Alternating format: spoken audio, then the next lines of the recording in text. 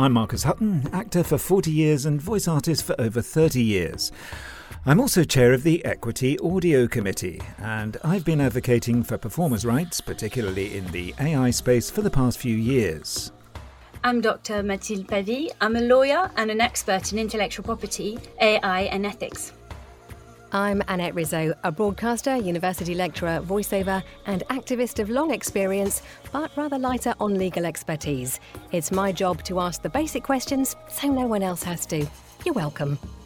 Welcome to the Last Human Voice podcast, exploring the moral, legal and ethical issues in artificial intelligence in the creative sectors and in performance synthesis. We'll be focusing on the legal rights and protections available to artists and performers. And looking at how AI affects us all, down to the very last human voice.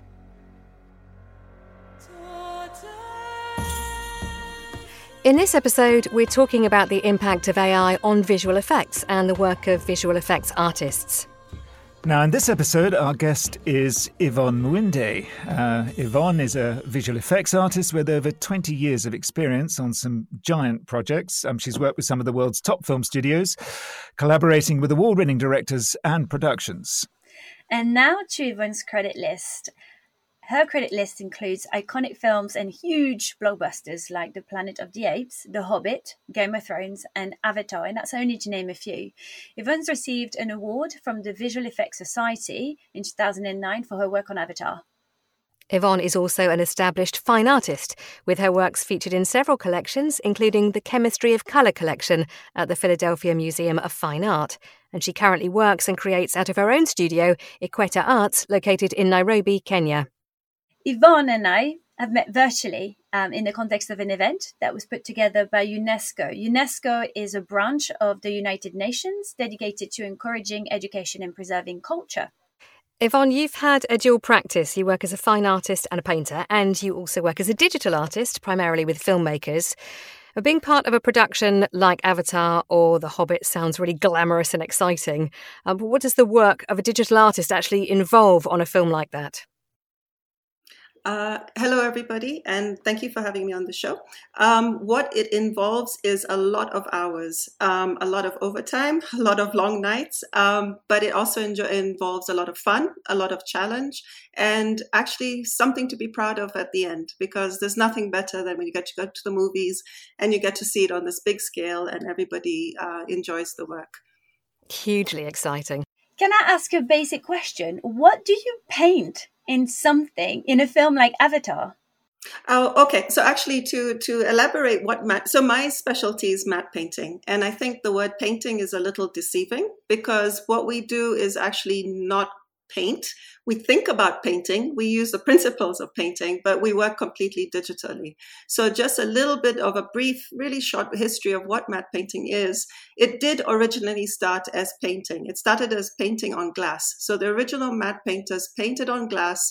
They used a projection technique with the cameras to get the work comped at that time into the shots.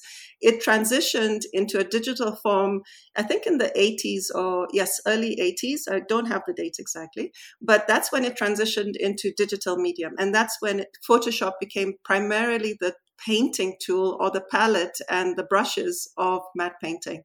It has since progressed even further with other tools like Nuke and Maya and 3D. So now as a matte painter, you're not strictly a two-dimensional painter anymore. We work in a space called 2.5D.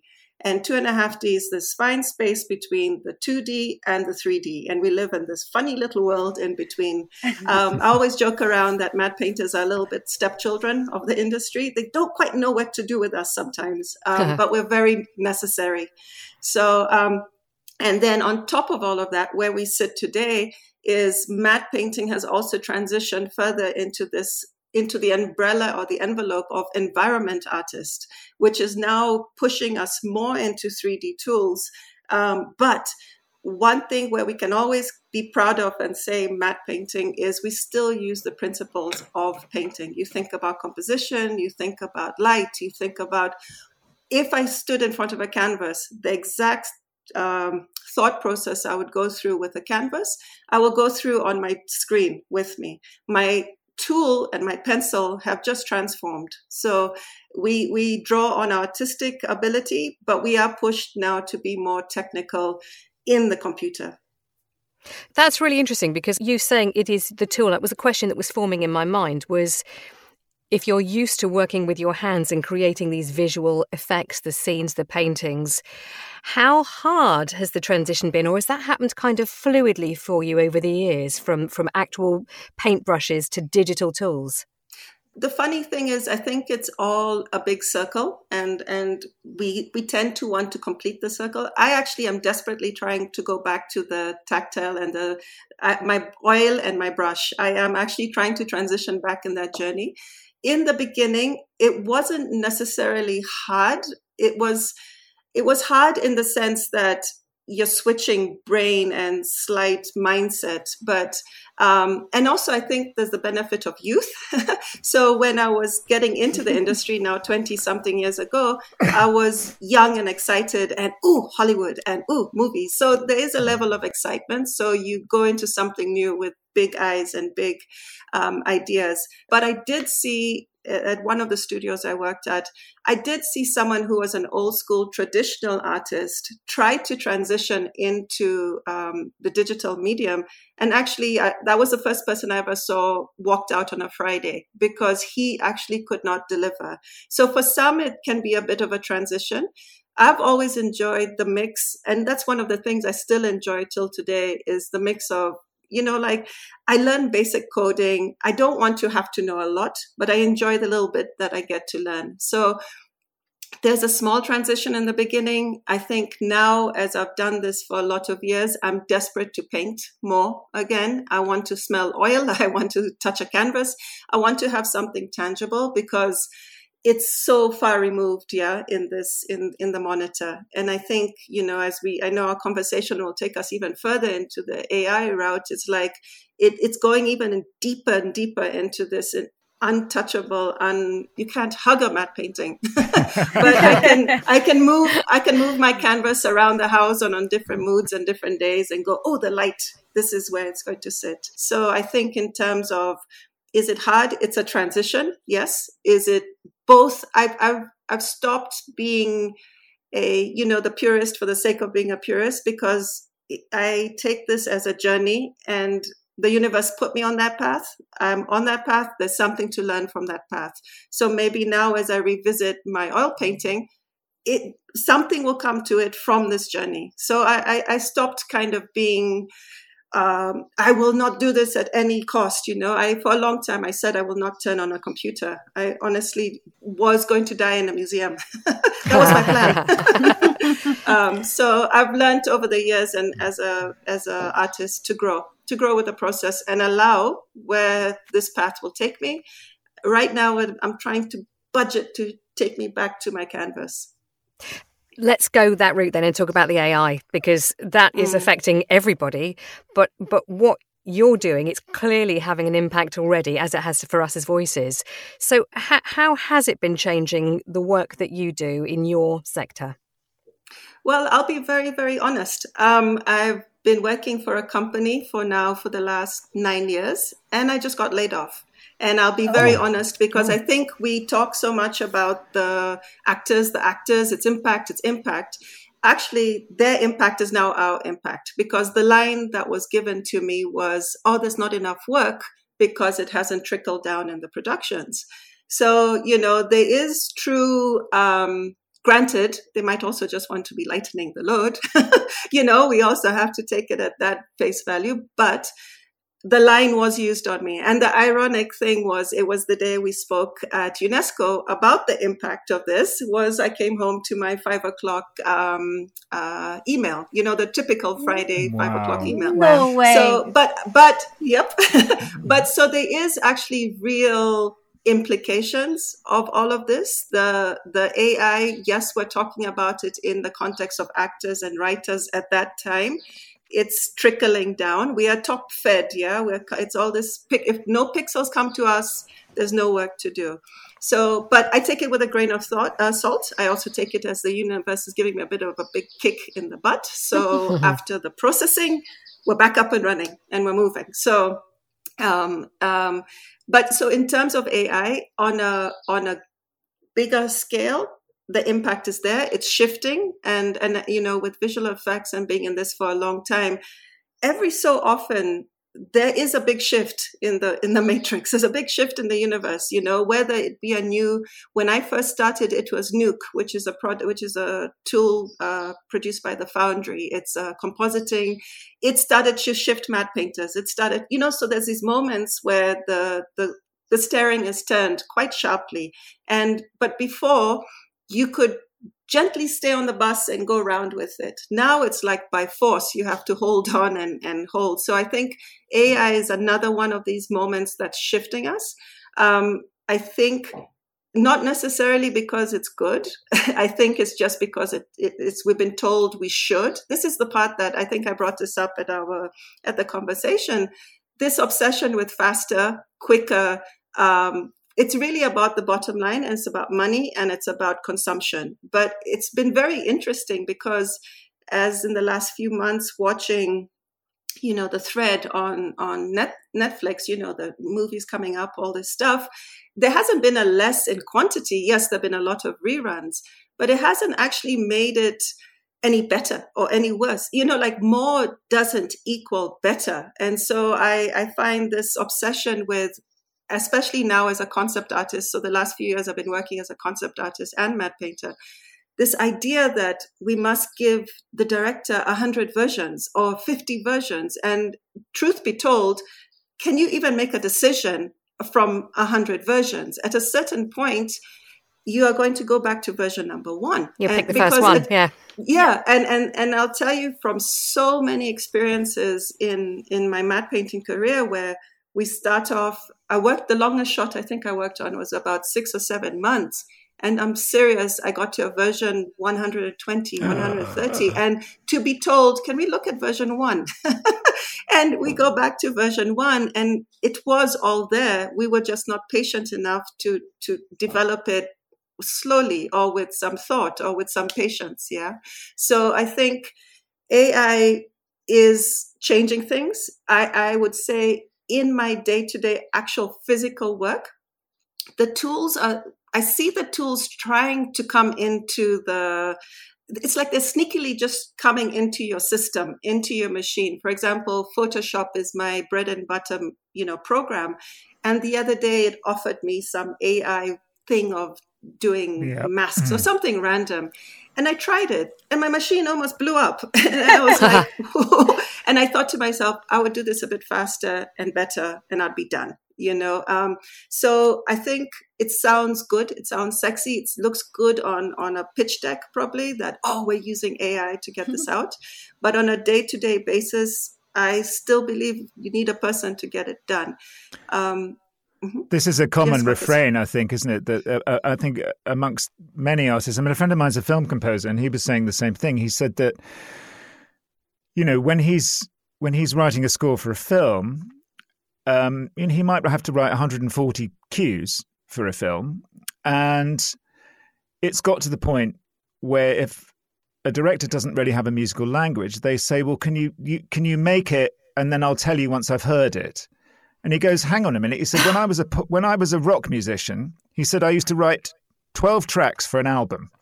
He said, they are asking me to write 12 albums worth of music for a film and to produce it at that high level. So all the instruments have to be played, the mixing has to be done. And then they go, that's not quite working. And it's a sort of, we've talked about this in our last episode, but actually what was your saying? The absence of choice is freedom something. Is absence of choice. Freedom is absence of choice.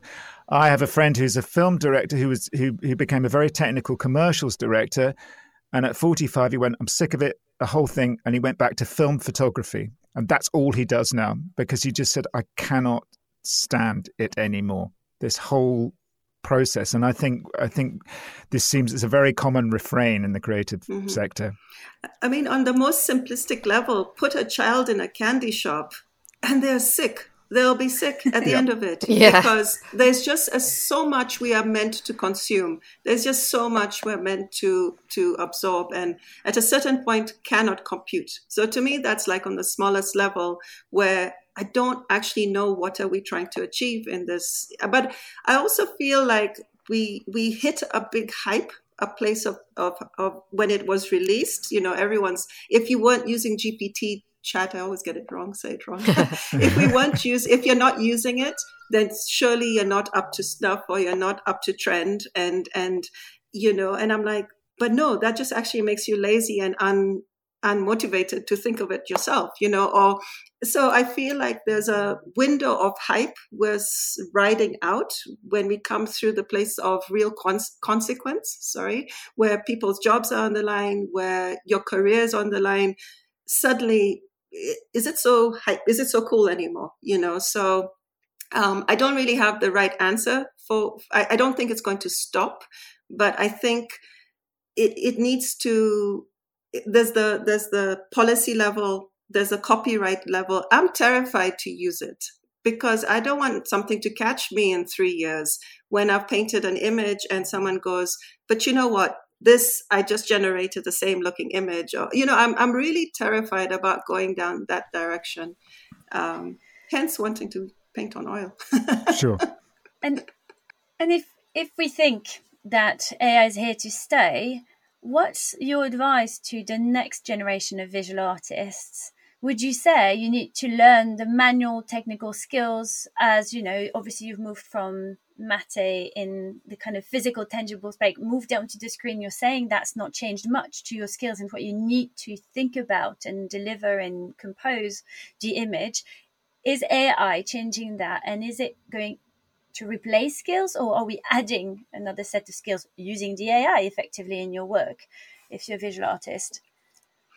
I think that's a big question. I think, one of the things I fear the most about AI is the level of junior artists. Where are they actually going to get the grunge work from? Where are they actually going to learn how hard it is to do something, or the why? For example, with matte painting and the industry, every company uses its own proprietary tools and software, and every company has a different way of doing things. So if you actually never learned the concepts or the basics or the fundamentals, you actually don't know how to think and apply yourself. And it's almost like you might as well have gone to the school where they ask a question and you just answer and you rinse and repeat. You memorize to answer, you memorize to answer.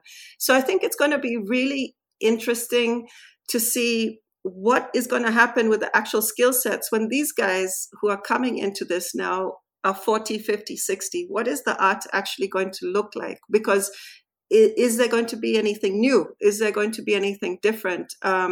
Even now, when you go through socials, it's all kind of the same. It's just regurgitating. It's just, I feel like it's just cat memes on steroids, and it just doesn't stop, But I think in terms of, I'm really worried, like something like matte painting. Will there be matte painting in 5 to 6 years? I don't know. Will you need people who still understand perspective, light, color? Yes. How are they going to learn all of that stuff? So I think, I don't know what the full answer is. I always say with anyone who is younger and asking me for advice, I say, where's your sketchbook? And where's your pencil? And what is your thought? And so kind of keep pushing them, because to be totally honest, I can't even compete with the younger kids who are doing work. I recently did the Unreal Fellowship for Unreal Engine, and it was really exciting. And I was like, wow, look at all this stuff in the real time. And there are kids, or I wouldn't say kids, but there are people in there who can tech talk you, and they can fly through all of this machine. And you start wondering, where do I fit? What am I going to offer in now the sea of quantity? And people can turn it out in 5 minutes, and you still take 2 hours. So, but I think the main thing I would say from where I sit and from my point of view, basics, and fundamentals. We need to know why, and we need to ask why, and we need to ask how. And then we have to have some humility to go, all right, AI is nothing more than a pencil. It is equivalent, in my mind, I keep AI equivalent to a pencil. And if I don't know how to use it, I don't know how to control it, it's kind of no good to me. So that would be my advice to young people. We've talked in our other episodes about agency, this word. I mean, I suppose the ability of humans to make creative decisions within the context of the work they're carrying out. And the outlook, AI-generated outputs seem to are largely making the decisions for you. So, I mean, is there a counter-argument? Would you say that these tools are in fact anti-creativity, or would you not go that far? I don't think I would go that far. It might make me sound like I'm ready to shift into the new way that we're going, because it is going that way. But I would say it does have a level of anti-creativity in the sense that we don't know, like, how would you sign it? How would you sign that painting that came from that generation? If I sat here for a whole afternoon and prompted with words, or paint me a blue sky, paint me this, do this, spit out an image, I think it's anti-soul. I think I would feel terribly defeated by the end of the day. I think I would feel very weak, very empty and purposeless as an artist. But I think if I could just use it for something that maybe is boring or difficult, I think you have to come first with the concept to keep some level of purpose and soul and meaning as an artist. I think you have to come to the canvas with some heart, some feeling, some ulterior end objective. Like, what's the statement at the end? What is the finish? Use AI as a tool to maybe push you in a certain direction, but don't sit there to let AI finish the image. There has to be a level of blood, sweat, and tears. I think in terms of, I'm referencing this to an oil painting or a single fine art image. Like, it's about a journey. So I don't know. I'm rambling on that one a little bit, but I don't. No, I think it's an interesting one. I mean, both my kids. My son just came out of film school a couple of years ago. My daughter's doing photography at the moment, and they are kind of entering the industry as their dad is exiting it. I think probably there's there's a kind of 40-year gap, and the conversations that I've had with both of them, quite heated at times. I mean, I've always sort of kicked their bums and said, "Sorry, you've just got to get technically on top of your jobs." British art schools are very bad at that. They provide facilities and tools, but they just say, "Go away, kind of learn." They're not taught. They're not taught technically. Yeah. But what there seems to be a conversation about now, and you're living in Nairobi now, so this is quite interesting. That the AI tools, by sort of lowering the bar, if you like, on the requirement for sort of technical skill or aesthetic decision, or the hard hours that you have to put in, that it's a democratizer. I've had my kids say, and I suppose an example is that there is always the possibility that they could write an essay at university using ChatGPT. They can that Photoshop provides tools that solve problems really, really fast that they might have had to think about before, that they don't worry about lighting something perfectly because there's a lot of leeway in the software to kind of fix all of that, or even to paint light on, all that kind of stuff. But you're in Africa. Do you think that these tools are opening up the industry? I mean, what's it like for a young person in Nairobi who wants to access the film industry? So that's a really good question. And to be honest, this is where I fear for it the most, because one of the biggest problems we have in I'll speak for Kenya, because I cannot speak about the continent, because definitely every country has such a different feeling, different vibe, different education system. In the Kenyan education system, we actually don't have art in school. We don't have that taught in schools. It's actually, that we still have the mindset of maths. You're going to be a doctor, a lawyer, that's what's going to make your family proud. An artist is still, it's slowly, now that people can see that you can make perhaps a paycheck from being a photographer, you might be encouraged to go that way. But I would say, when you said, yes, there's a democratizing element to it, but without knowledge, how is that even going to be to your benefit? Because now, okay, yes, it's democratized. I would say what's more to advantage is having ways of getting the work seen, of getting visibility. That's very important. That's gold. Like, if you can get your work showcased, that's one thing. The thing about AI and not knowing or not creating with any knowledge or with any grounding or with any basis is now we actually have, imagining a bucket full of M&Ms or something, right? And they're all the same color and everyone is producing, the whole world is producing. What is actually going to make your M&M stand out and come above the pile and go, I'm going to pick that one? Which, yes, we have stories of Africa, we have different imagery, we have all of this stuff. But if you go, for example, to AI and generate an image of what it thinks Africa is, you get a very M&M picture, or actually it's full of racism, it's full of stereotypes, it's full of everything negative. So how is that actually going to help us stand out or be seen? What are all the iconic movies that we know or remember or hold as masterpieces? Is because they stood out of the noise. But now if we're all kind of having these young people generating all this stuff from an algorithm that told them what they're supposed to think, I think it's going to be a really, really difficult challenge in the end to pull out the originality. The trick is, how do we use it as a tool? The difficulty is, how do we know how to use it if we don't know what to ask it? If, like you explained about painting in more light or less light, if you look at an image, how do you know, if you haven't learned or you haven't had experience, it needs more light, or it needs less light, or it needs to be graded differently, or it needs to be balanced differently? So it's a difficult thing to see where this is going to go. I haven't seen much produced with AI in terms of a finished movie or a finished animation coming out of our space. I mean, one of the things as Ikweta, we are hosting, I'll do my little plug if it's okay. We're hosting a visual effects conference in April. And the conference is actually about, we're going back to the beginning. What is visual effects? You see, we don't even have that production level. We don't have studios in Nairobi that are producing work for, basic visual effects, or visual effects that is of a level that can be, if you had a Disney turn and go, send it to that studio to produce the water shots for this movie. We are not even featured in that level. When you look at the continent, you don't feature Africa in that visual effects space.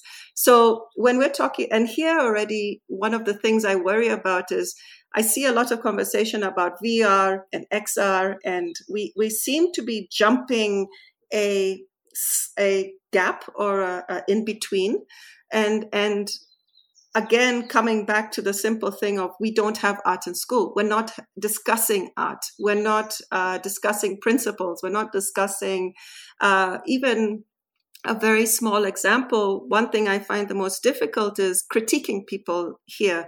Because of our education system and being the English model-based system, we're chasing A's. We're always chasing A's, B's, marks.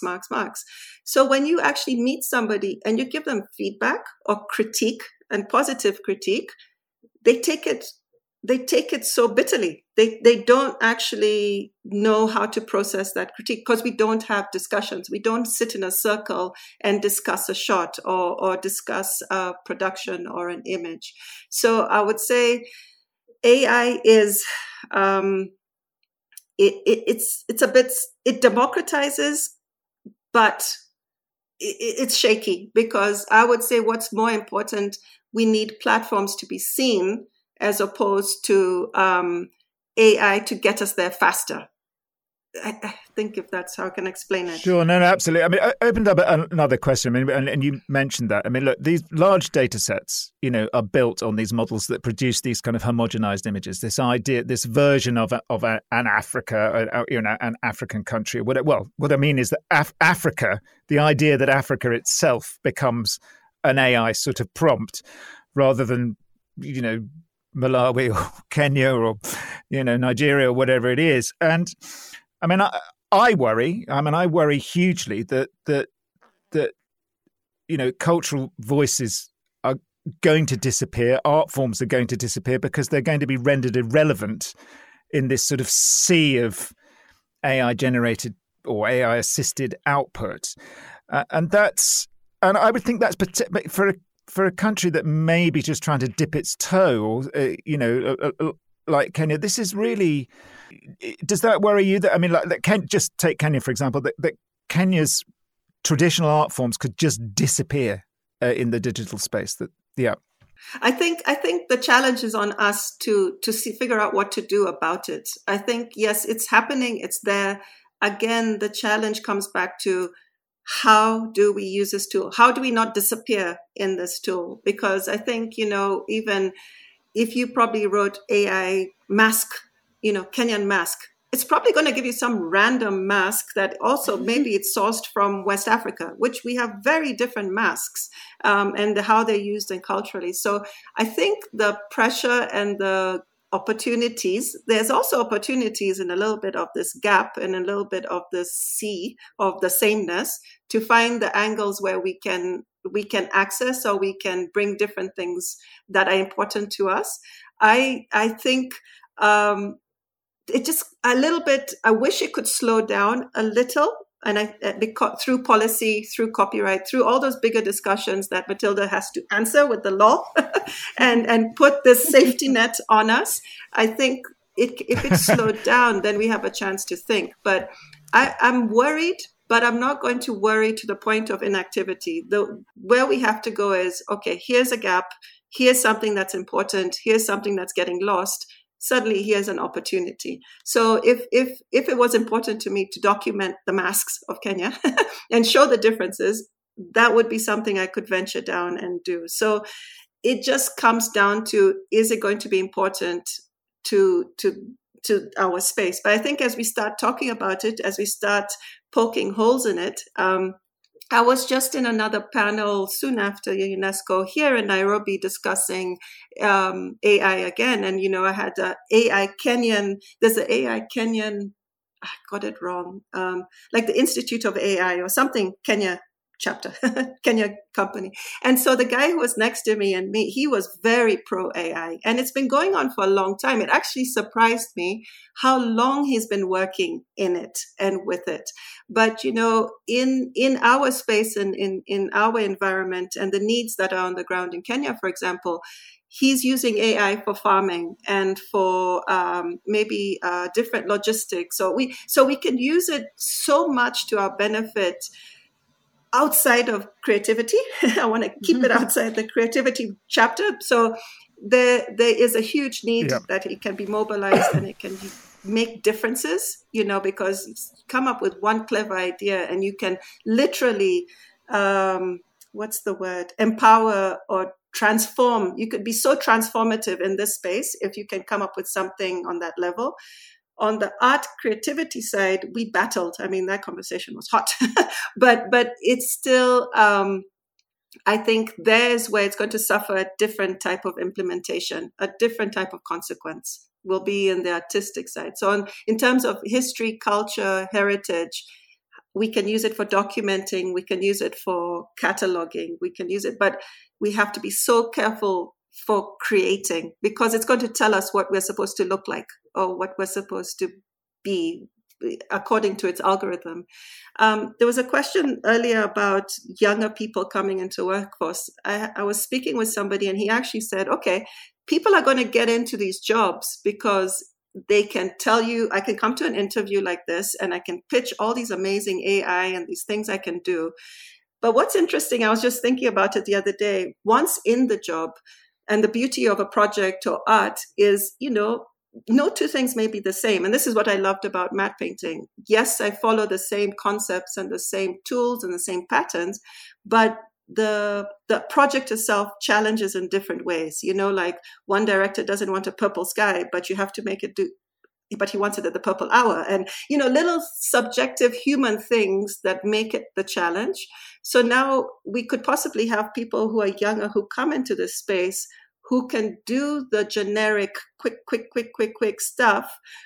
But as soon as it hits original or specialty or appeasing a subjective need, suddenly there it's going to just hit. The tool doesn't have the information to gather to answer that question. You finally, as a person, have to go, what does that actually mean subjectively to this person and how do I give it back to them? So there, I think, is where it might crack and it might show. Those are my random thoughts on AI. And not random at all, actually. No, So far from it. In this whole debate of AI in the film industry today, what voices do you think are missing? Ooh, many voices, I think, because if we think about who is AI, I think, yes, it's in the machine, but who is actually running AI? I think it's like a few companies I don't have the names of the companies, but we got our 5 or 6 in North America. We got our 7 or 8 in Europe, and we got our, Asian ones. So it's at the end of the day, yes, also coming back to the word democratizing, it's not, again, because who is AI? AI is a company. Let's just be for real. It's in the machine and it's algorithm and thing, but it's driven by a source, and a source is a X company in X location. So the different voices are not there, that's for sure, because how do I say, stop giving me that stuff, I don't want it. I'm actually quite powerless in this whole flow of it and this running of it. But it does bother me a lot that we say AI is this thing we can't control. No, actually, it is a thing that you can control. You can walk to that company office and put a big sticker on the door and say, hold on, cease and desist for a second till we catch up. So the who of AI is actually money. And money is that thing that suddenly makes us all stupid on a humane level. Because somebody's getting very rich and very powerful from it. So I think many voices are missing. Who is money, and the who is, we know who the who's are. They're company names, and you can run them down. So it's not as free as it seems. And even, when they talk about, I just, learning this the other day about the Web 3, the new, how do you say it? 3.0, Web 3. The mystery, and I had this young lady who part of this conversation we were in, and she's an artist who works in the Bitcoin world, and I don't have the total title but I was fascinated. Like, I was there as a panelist, but I wanted to sit and just ask her questions, because it is so intangible and it is so unreachable. And yet she's like, no, you do this and you do this. And I'm like, where do I get to this? I went down a big rabbit hole with all of that, partly with the union work, but also I went down over lockdown, a whole kind of metaverse Web3 rabbit hole, which at the moment seems to be collapsing a bit. The idea that suddenly everybody through digital currency and they could start to, smart contracts and building stuff in became very, very exciting. But I think good old-fashioned commerce is going to win the day and knock that one on the head. Yes, but I think and that's the interesting thing is, I think as humans, just on a humanistic level, we actually need boundaries. We actually need a level of, you bounce to this wall and it's going to hold you and it's going to send you back. Not all of us were made to just free fall and go into these spaces that are boundless. That when they say the possibilities are boundless, so I'm like, okay, but where do we stop, or where do we take a minute where we can breathe and then life experiences, like the whole virtual, what are these goggles and the interocular and all these spaces where AI can provide you a person to talk to. I mean, what are these conversations going to look like? This is a conversation where we'll go down a different direction. It will bump around. It will go this way. It's not scripted. That's exciting. That you never know what you'll stumble on. But if it's the algorithm, really scares me, because at the end of the day, it is driven by a particular few. It is. It starts somewhere. It didn't start in the in the Big Bang. It started somewhere. Even that started somewhere. So it's a big circle. Yeah, and that sounds like quite a big concern, particularly for someone whose work is so human-centered. I mean, looking at the work that you do, your painting and your photography, all very kind of human-centered. But also you've managed to span those too, working as a digital artist. So I think there are lots of things to be concerned about, and that's why we're here together in this podcast. But maybe could you pick one thing that we can end on a really positive note, one thing that might actually really excite you about AI? What will excite me about AI? Let me think about that. Put you on the spot. Okay, no. I think the thing that will excite me about AI is when I figure out how to use it, how it actually benefits me and stays within my North Star. My North Star being, I want to paint this certain way. I want to deal with people. So I think I'm still working on how does that tool actually help me? How does it become an aid to the journey of being an artist? I was even just thinking the other day, why do we have these grand museums? And you walk through the Louvre and we're looking at all these masters' paintings and all of these things. What will 50 years from now be of these new collections, of what will tell the human story? So AI is it's not evil. It just needs to be harnessed in a positive kind of way. I don't have the answer on a personal level how I'm going to use it yet, or because I think it takes time. And I think in the moment, it comes from you at all different angles, So I hope I am looking for what that direction is and how to overcome that and how to figure it out. So I'm not against it. I just see it as a very complicated pencil that I'm still trying to put together. But it's still just going to be my pencil. As are we all, I think. We've got to get over the fear and sort of see what's there, really. But also question it. And I think that's the part. Keep questioning it. Don't ever just take it for this is what you're supposed to do. No, challenge it a little bit. And then the answer will come from the challenge. I'm taking that away. AI is a complicated pencil. I like that, yeah. At best. It's an Escher painting. It's like, I don't know what part I'm actually at. So this is a really fascinating conversation because I think the more we speak to people outside of our own sort of performing sphere, the more we're kind of hearing a consensus that, that these concerns are everybody's who are in the creative space. And it's difficult. I do believe in everything has a journey to cover. I always do think it will take its course. I think like even photography, if you can take digital photography, it was that kick to traditional film photography. It did give it that little jolt and shake everybody up.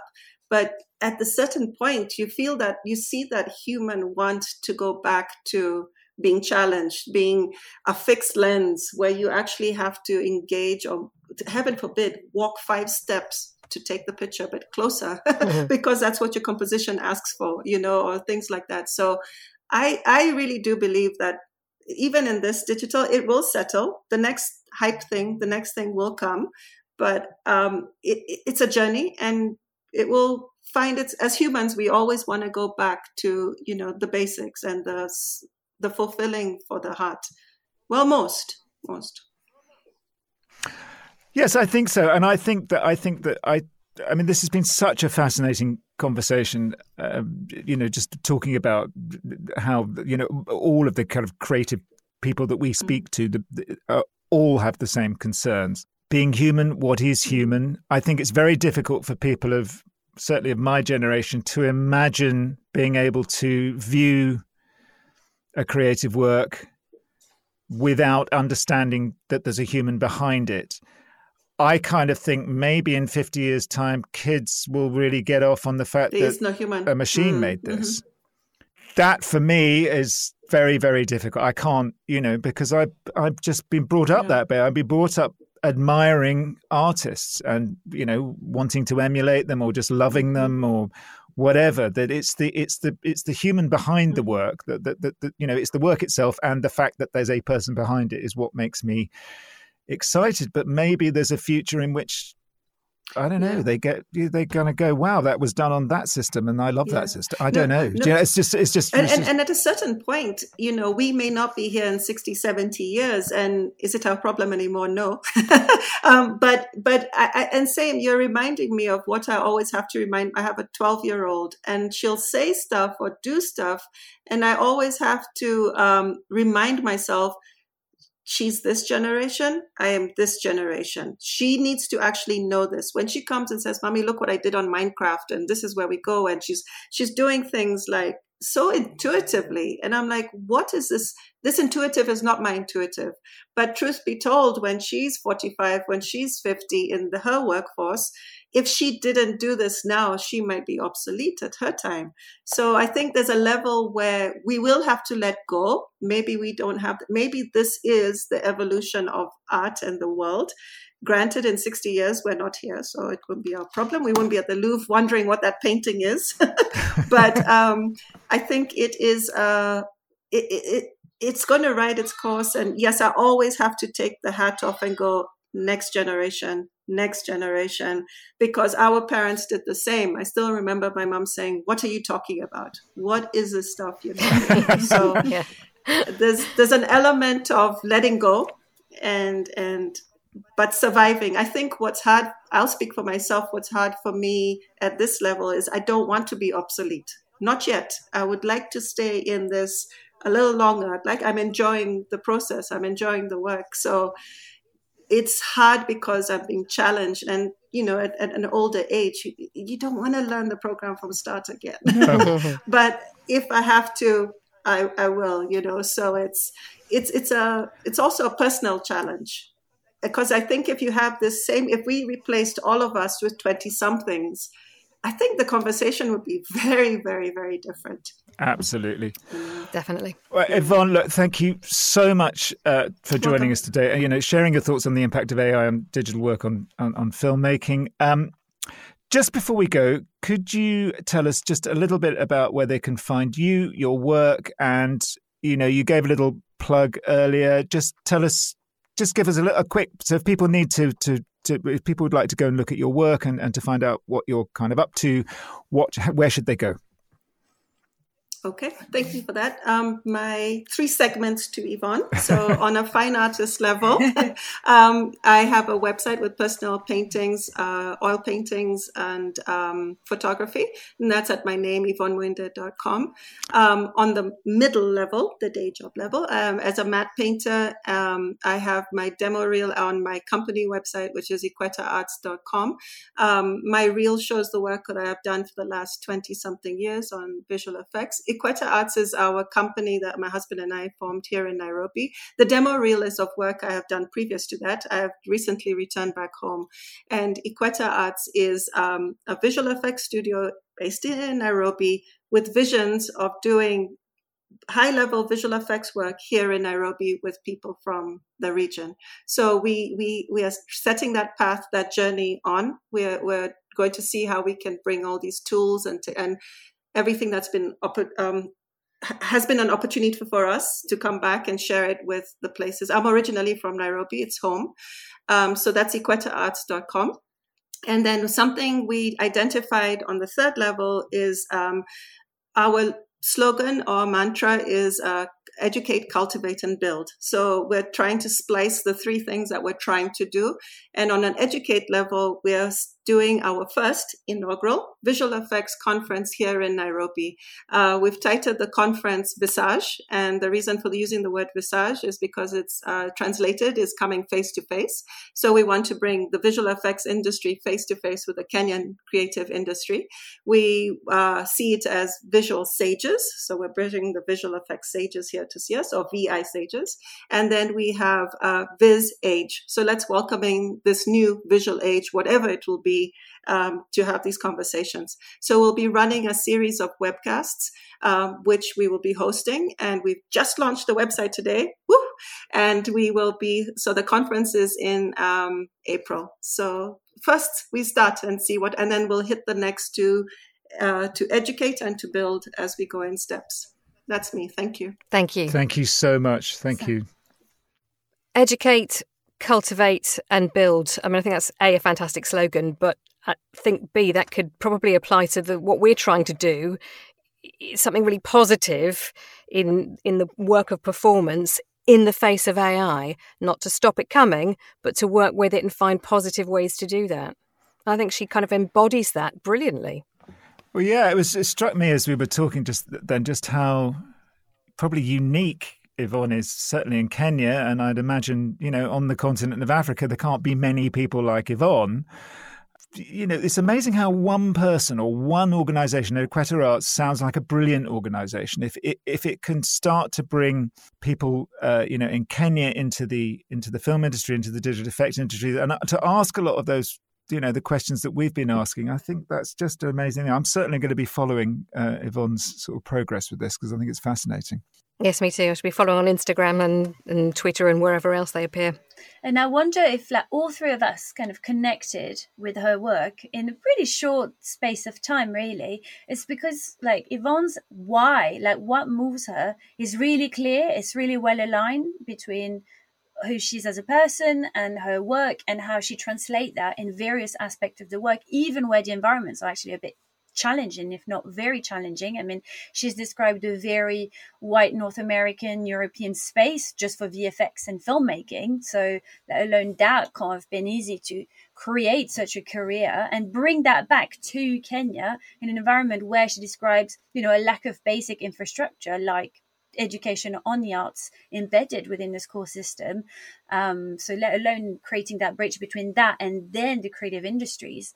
I think that was really interesting, and her bringing that to AI and how she thinks about it is a very compelling approach. Yeah, I mean, absolutely. I think you absolutely must, listening to this, you must go and take a look at Yvonne's work. It is so incredibly human. Everything she does, if you look at her website, the photography, the portraits, the narrative paintings, very human-centred. And that comes through. And I find it hard to believe that that's something that can be replicated, that kind of emotion and experience as well. That's so human. I would be suspicious.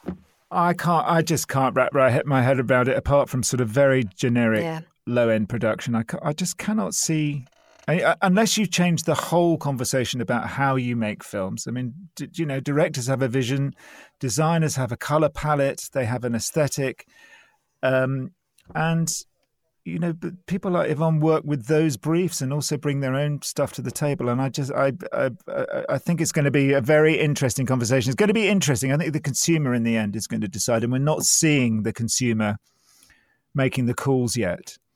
Whether they're just going to kind of accept what they're being given if it's poor, or whether they're going to kind of push back and go, do you know what? This is nowhere near as good as what we were seeing 20 years ago, 30 years ago. Let's hope. There you go. So we hope you've enjoyed our conversation with Yvonne Muinde. And as always, our aim is not to give legal advice or professional advice, but it's to offer guidance, food for thought, conversation, critical reflections as we talk through some of the biggest issues around AI. And we'll be back in a couple of weeks with more in-depth AI discussion. But if you've got an idea, a suggestion or question in the meantime, then get in touch via X or Instagram. And please give us a follow if you haven't already. Search for @LHV Podcast. And if you have enjoyed listening, and we do hope you have, do please leave us a review on Apple or Google or wherever you are listening to us now. And thank you very much for listening to The Last Human Voice.